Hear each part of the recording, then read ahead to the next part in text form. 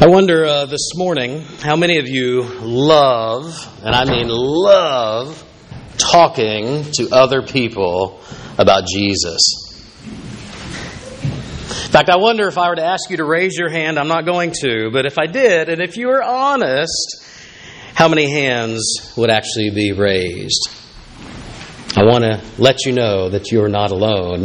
If you would say, I'm not sure that I would raise my hand in answer to that question about loving to talk to other people about Jesus. And I wonder why sometimes I struggle to freely and joyfully talk about Jesus. Sometimes I know it's about personality.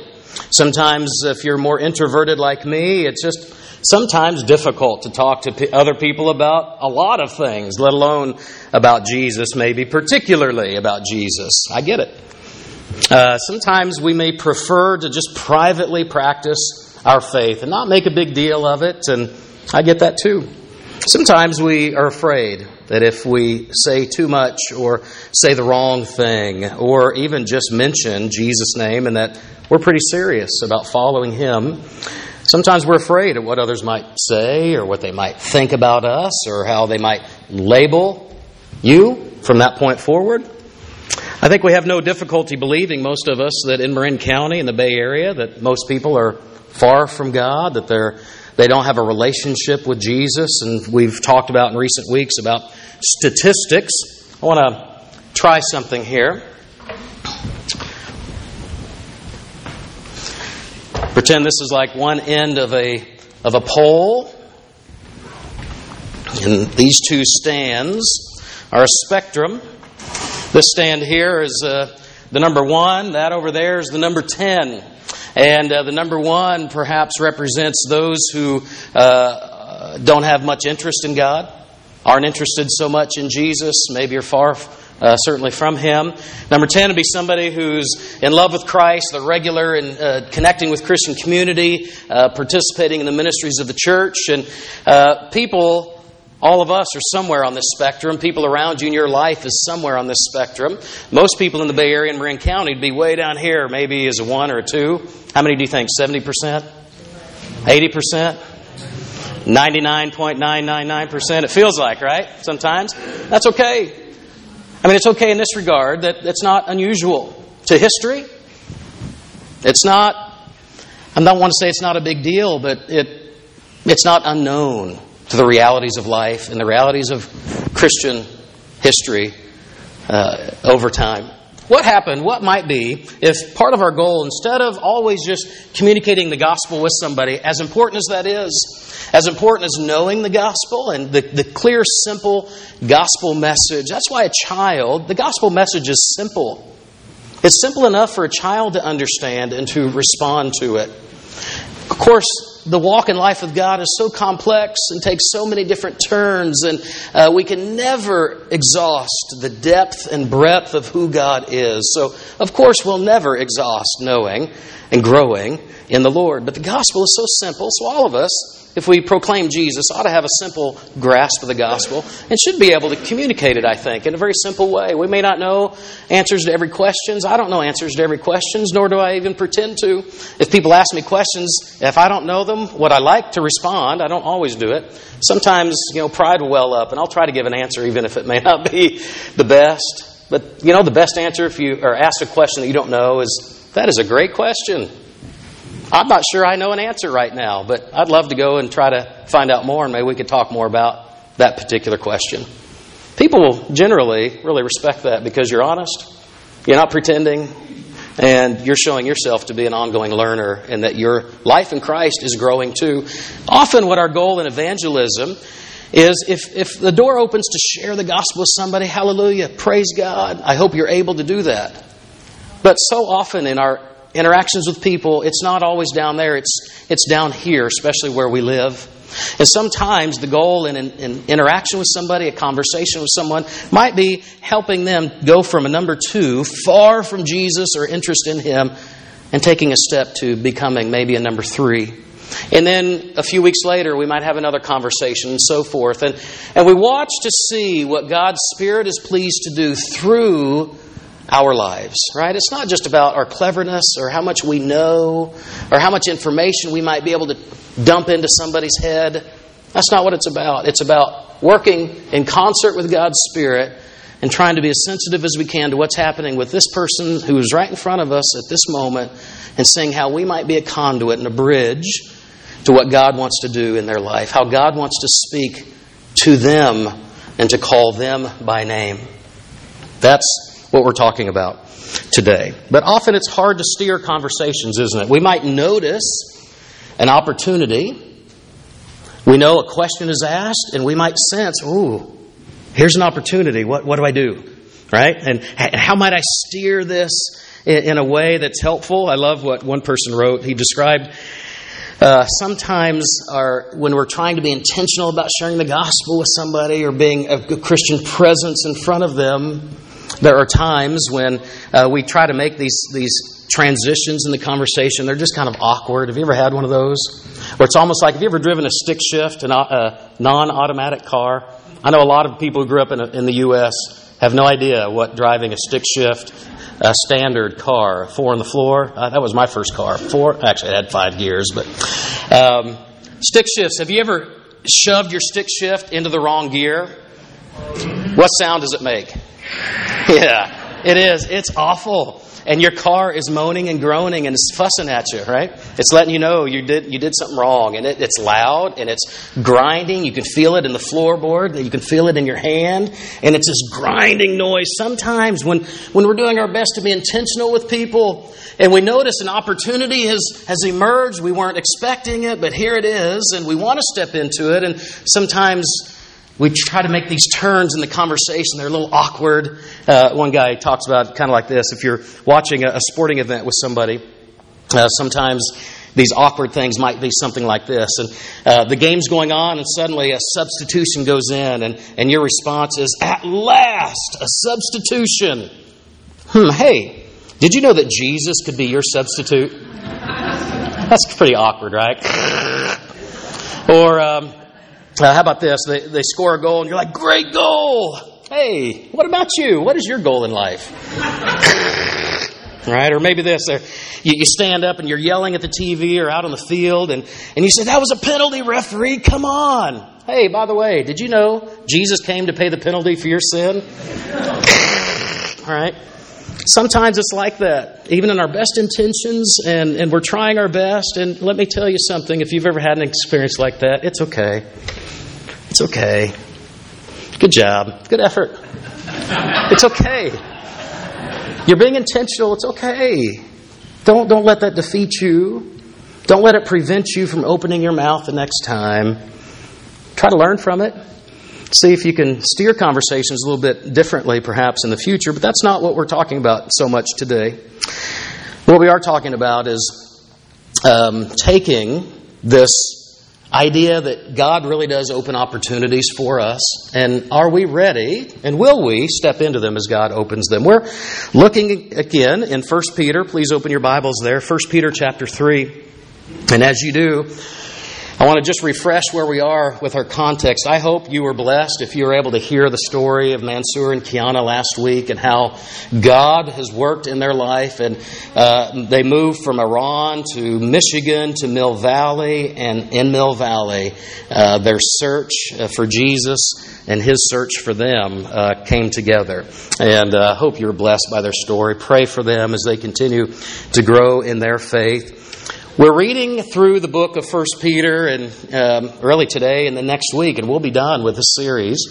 But remember the life setting where the people who first heard this letter, these letters would be written by hand, they'd be rolled up, and they'd be circulated, and they would go into these little communities of faith. These particular ones seem to be scattered all about the area we now know as Turkey.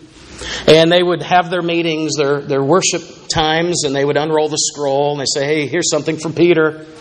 And they would read this letter out to them. And you might remember that in this setting, in this first century world of the Roman Empire, was not all unlike, it was very similar in many ways to 21st century Marin County and Bay Area life. The percentage of Christians was very small, but it didn't stay that way. And you know what? It wasn't super charismatic personalities. It was everyday people that went out doing their everyday life, living their everyday Christian life, and living their Christian lives together. That when people would look at the way that they loved each other, they would be just blown away. The people would come and they would speak all sorts of bad things about them. They would try to besmirch their character. They would try to talk all sorts of things. They would be mean to them and cruel, and they would take away property at times and not let them work in certain instances, and all sorts of things. And Peter is coming back again and again to this reality that even if you live in a world like that, where your real Christian, genuine faith is not welcomed, that's the world sometimes, right? You don't have to worry about it because your citizenship isn't here in Marin County primarily. It's in heaven, right? Because you have been born again, you are now citizens of heaven, and you're just pilgrims passing through at whatever period of history you've walked this earth, whatever country or culture you happen to find yourself in. There are going to be times you'll be out of step with that culture because of your Christian profession and the way that you're trying to follow Jesus. That's just the way it is. Even so, Peter says in verse 13, who is going to harm you if you're eager to do good, right? Usually, if you're trying to do good and bring good in the world, people respect that. But even if you should suffer for what is right, you are blessed. Do not fear what they fear. Do not be frightened. Peter has again plucked something out of the Old Testament, this time out of Isaiah chapter 6, when the Assyrian army is on the doorstep of Israel. And he is telling God is writing through Isaiah, telling the people not to be afraid of the Assyrians. And they had every reason to be afraid. It was the Assyrians that God sent Noah to preach to. There was a reason, not Noah. What's his name? Jonah. Thank you. I know there was an O in there. It was the Assyrians that God sent Jonah to preach to. There was a reason Jonah didn't want to go. The Assyrians when they went into battle, they were really nasty. They knew how to intimidate. They knew how to whip fear and to have psychological warfare.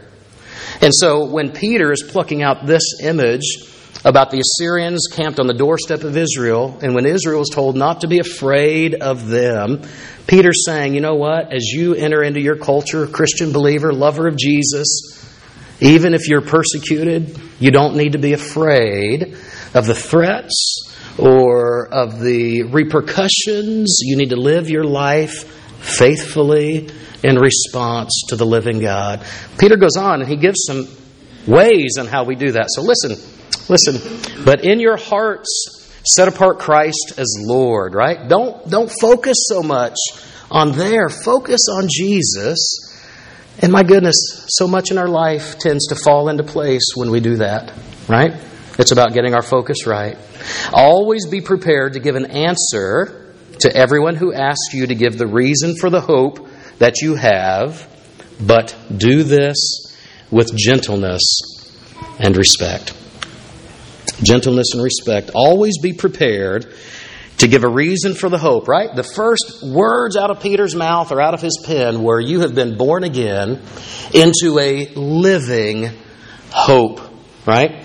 You always need to be prepared to give a reason. If somebody were to ask you anything about Christian faith, or about why you go to church on Easter, if any other Sunday, why do you go to this retreat, or why are you part of this small group, or why do you involve yourself with this Bible study, why do you make your kids come every Sunday when they could be playing soccer or doing something else? There's opportunities abundantly, I think, in our lives to give voice gently, respectfully, to the reality of Jesus in our lives, but always be prepared, right? That's that intentionality, always being prepared, but to do it with gentleness and respect. It just seems to me, I don't know if it's social media, I don't know what it is. There's so much written about the repercussions of social media and how it's often used in funny ways, weird ways, hurtful ways, but there's a lot of other things, not just social media. I'm not getting down on that. And it just seems to me that the idea of being gentle with other people seems to be an ever-decreasing reality. And being respectful to other people seems to be narrowed in its definition, right? You need to be respectful in this way to these people, but not in these other ways to these other people. And it seems to be very narrow, and even more so. I love Dallas Willard. There was a book written, his daughter actually collected some of his writings after he died and wrote a book that was published last year, and I love the title. The title is The Allure of Gentleness. The Allure of Gentleness. Here's what he says about why it's important to both speak, but to also embody the message, right? The way you live your life as a believer and the way we live our lives together as a community, that itself is part of the gospel message. It's not just the words of the gospel. And here's what Dallas Willard says. That is why our apologetic has to embody the message and person we want to communicate. Only with gentleness and reverence will people be able to see, verify, and be persuaded to respond to what we have to say. So if we are to embody the message and the person we want to communicate, who is that? It's Jesus. It's Jesus. I know we're running out of time, but I want to share a story with you. There's so much that happened this week, and I sat down Friday, had a friend of mine who also does some work occasionally around our house came over, and we had a leak in our toilet, right? I mean, just the reality of life, right? So he came over to fix the leak. We hoped it was just the wax seal under it, but sure enough, you know what you never want to hear? It's a bigger problem than we thought, right? And you're like, oh, great. What does that mean? So we have a brand new toilet. So you're all invited over to check it out. But in the process between discovering it needed to be replaced and it actually being done, we knew it was going to be a lot more work. So he goes out to his truck and he comes in and he's got his cutting tool in a big box. He's got his ear muffs. Not on his ears yet because he's not sawing, but he's got them on his head, right? And he's standing here. And, you know, we're pretty good friends. We've gotten to know each other over the years. And he's holding his tool and says, so how was your week? I said, oh, thanks for asking. He said, you know, honestly, it was pretty hard. There's a lot of sadness in the church. And he said, you know, I didn't really think that maybe that's part of your job is trying to help comfort people. And I said, yeah, you know, the old pastor joke is people ask you, what do you do the other 6 days of the week? Because you only work one day on Sunday, right? And he laughed, and I was thankful for that. And you know, then he asked me another question, and I started thinking inwardly. I was like, I've got a sermon to prepare. I have my computer there. I was now not able to go to the office. Fortunately, I'm able to be pretty portable with what I do. So I had my computer on the table, and I was like, I've got a sermon. I haven't been able to work on it all week, and I need to work on it, and because I need to prepare a sermon on encouraging people to talk about Jesus to other people. So I'm sitting here and I'm thinking, I don't have time for chit chat. I've got work to do, right? The church expects me to get this done. You know, of course, thank you, God. Bing! The light bulb went on. I said, well, maybe this is the sermon. I didn't realize that until Saturday when I sat down again to write the sermon. I was like, So I'm a little slow. But anyway, so I pushed back from the table and I turned squarely to him. And instead of just half an ear, I gave him my full-faced attention. And we started talking. And I don't know why. I think just the sadness in my heart. I said, you know, one of the things I love about Christian faith is the fact that God didn't promise to remove all of the hardships and the difficulties from our life. What God has promised is that He would be with us through everything. He's with us when we're standing on the mountain peaks of joy, and He's with us when we're down in the depths of the valleys, and we can't see an inch in front of our face because the darkness has closed in, and there we are. But who is with us? It is God. And so I described to him why I love Psalm 23 and have grown to love it over the years, because it's not a psalm of death. It's primarily a psalm of life. It's a psalm, it's a writing that talks about the Lord being a good shepherd who takes us in seasons and helps us to lie down in green pastures so that in Him we might know our rest, because He is the one who wants to restore and renew our soul. Then I said, friend, have you ever heard of the book of Job? He said, no.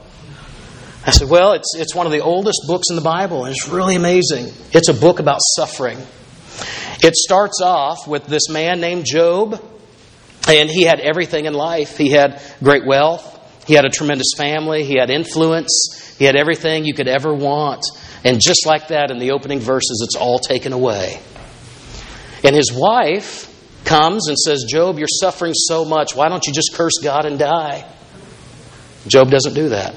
And then his friends come over and want to help minister to him, and they clumsily do that, right? And finally, Job, toward the end, he's finally frustrated and fed up, and he's like, God, what is the deal? And God gently, interestingly, reminds Job of who Job is and who God is. And he says, Job, where were you when I carved out the oceans out of the earth? And where were you when the stars were hung in the universe? And they go into this conversation, and Job's like, oh yeah. It's an amazing story. So I asked my friend, I said, it's that sort of faith that I love about Christian faith. When we are reminded and know, it's not just something we talk about, it's something we live with. And I said, there's a family member of mine who a few years ago called me up. I was just pulling in to my office parking lot. I just turned the car off and the phone rings and I answer. And this family member tells me that he's divorcing his wife, that she was divorcing him. And we wept together for half an hour in the parking lot. And we talked. And I said, he's such an inspiration to me because... And I was talking to my friend here who's still holding his toolbox and his earmuffs on his head, right? So he's just standing here. I mean, we're talking for like 20 minutes. He must be really strong. I said, this family member of mine, he said, you know what, Brice? Even the words of Job were on his lips and his heart. And he said, even though God slay me, I will praise him still. That was the testimony of Job. That was the testimony of this family member in the midst of this tremendous grief and difficulty. And that's why, trying to bring comfort or helping people know and experience the comfort of God, it's a part of my work. It's a part of my life. But I would hope it's a part of who I am, even if I weren't a pastor per se. He's standing here with his toolbox and his earmuffs. I had gotten kind of misty-eyed. And he was kind of stunned. He was like, whoa, that's pretty emotional. Said, yeah, it is. And so he said, well, I better get to work. I said, me too. So we went off on our work. And I don't know on the spectrum where this friend is. He might be at a 2, maybe at a 4, maybe a 5. I hope that perhaps because God gave me the sense to realize this is an opportunity that has been presented. And Paul would say it in a couple of different times this way. He says, make the most of every opportunity that the Lord opens to you. And so sometimes we miss them. Sometimes I miss them. Sometimes I don't even know I've missed them. Sometimes I'll think back and say, that was something I missed. I probably could have done different or more. But we keep going, right? Hopefully we learn from it. I don't know where this friend is, and I hope that maybe if he was a 4 on Friday morning, that maybe by Friday afternoon, perhaps he'd slid over to a 5, or maybe a 6. Now, I know I'll see him again, and we'll talk some more. And my hope isn't always just to open the gospel to somebody, but to help them know the reality of God and the reality of everyday living. And that's just the thing of it, and both the good things and the real struggles. And I pray for him. You have, as we close this morning, this little blue insert. I'll invite you to take that out, if you don't mind. It says Everyday Church on one side. If you turn it to the back side where it says at the top, Invitation, this is your invitation, hopefully today or even sometime this week. If you're like me, if this is something that you feel maybe the Lord would have you do, try not to wait for another 7 days, because it'll probably get forgotten and move down your priority list and not done. It's not an invitation to go knock on somebody's door. It's not an invitation even to engage somebody in conversation. Here's what it is. It's an invitation to go somewhere that's meaningful to you. Maybe you're around your neighborhood or your apartment complex, maybe the town square where you live, or a shopping mall that you frequent a lot, and just go and look maybe with fresh spiritual eyes. You know, Easter's on the horizon here in about 3 weeks. And with Easter we celebrate the resurrection and the real life that Jesus offers. And maybe you would just, as you walk, maybe there's an empty house that's for sale, and maybe you'd pray for the people who might occupy that house one day, and pray that perhaps God would open an opportunity for you to somehow befriend them and to share the good news of Jesus with them. Maybe if you're sitting at the mall, you'd see a man walk by and you say, just in your mind, you say, Lord, the man in that hat, how will you perhaps become alive to him? Is there somebody in his life that might invite him to a Bible study or to a cup of coffee? Maybe to an Easter service? I don't know what it is. But that's the invitation, is just to go out and in a fresh way. In our leadership council, we've been talking a little bit about taking familiar things and seeing newness in them, freshness in it. And so perhaps going to an area that's very familiar to you and seeing through spiritual eyes in a fresh way, what is God up to? And how might God want to work through you to touch your neighborhood, your apartment building, your workplace, whatever that might mean, through your personality, through the opportunities that God gives you. God's going to give you opportunities He'll never give me or anyone else perhaps in this space, but they're your opportunities that He's prepared because you're His workmanship, that He has prepared in advance the good works that you are to do. That is the journey and the excitement of this faith walk that we have with the Lord. God, we pray this morning. We know we miss things probably more often than we'd like to know. We miss, I'm sure, seeing you so often.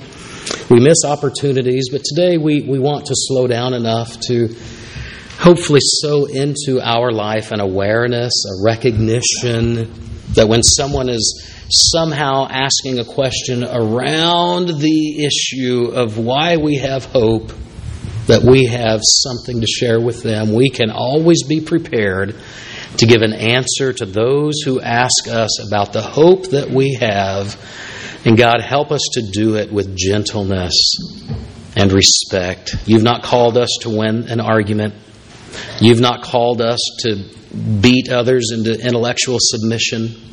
You called us to love and gently and respectfully share with them, both verbally and in our life and in our life together as a congregation, in the ministries that we share, that people can see and can hear the beauty of the good news of Jesus. So God, Easter's ahead. Help us to go out today or this week. Stir our hearts. Everybody can do this. Maybe it's in our car, we drive. Maybe we walk. But we pray that you would help give us your Holy Spirit vision and insight into how you are working in the places where we are. And we ask that you would guide us now in Jesus' name. Amen.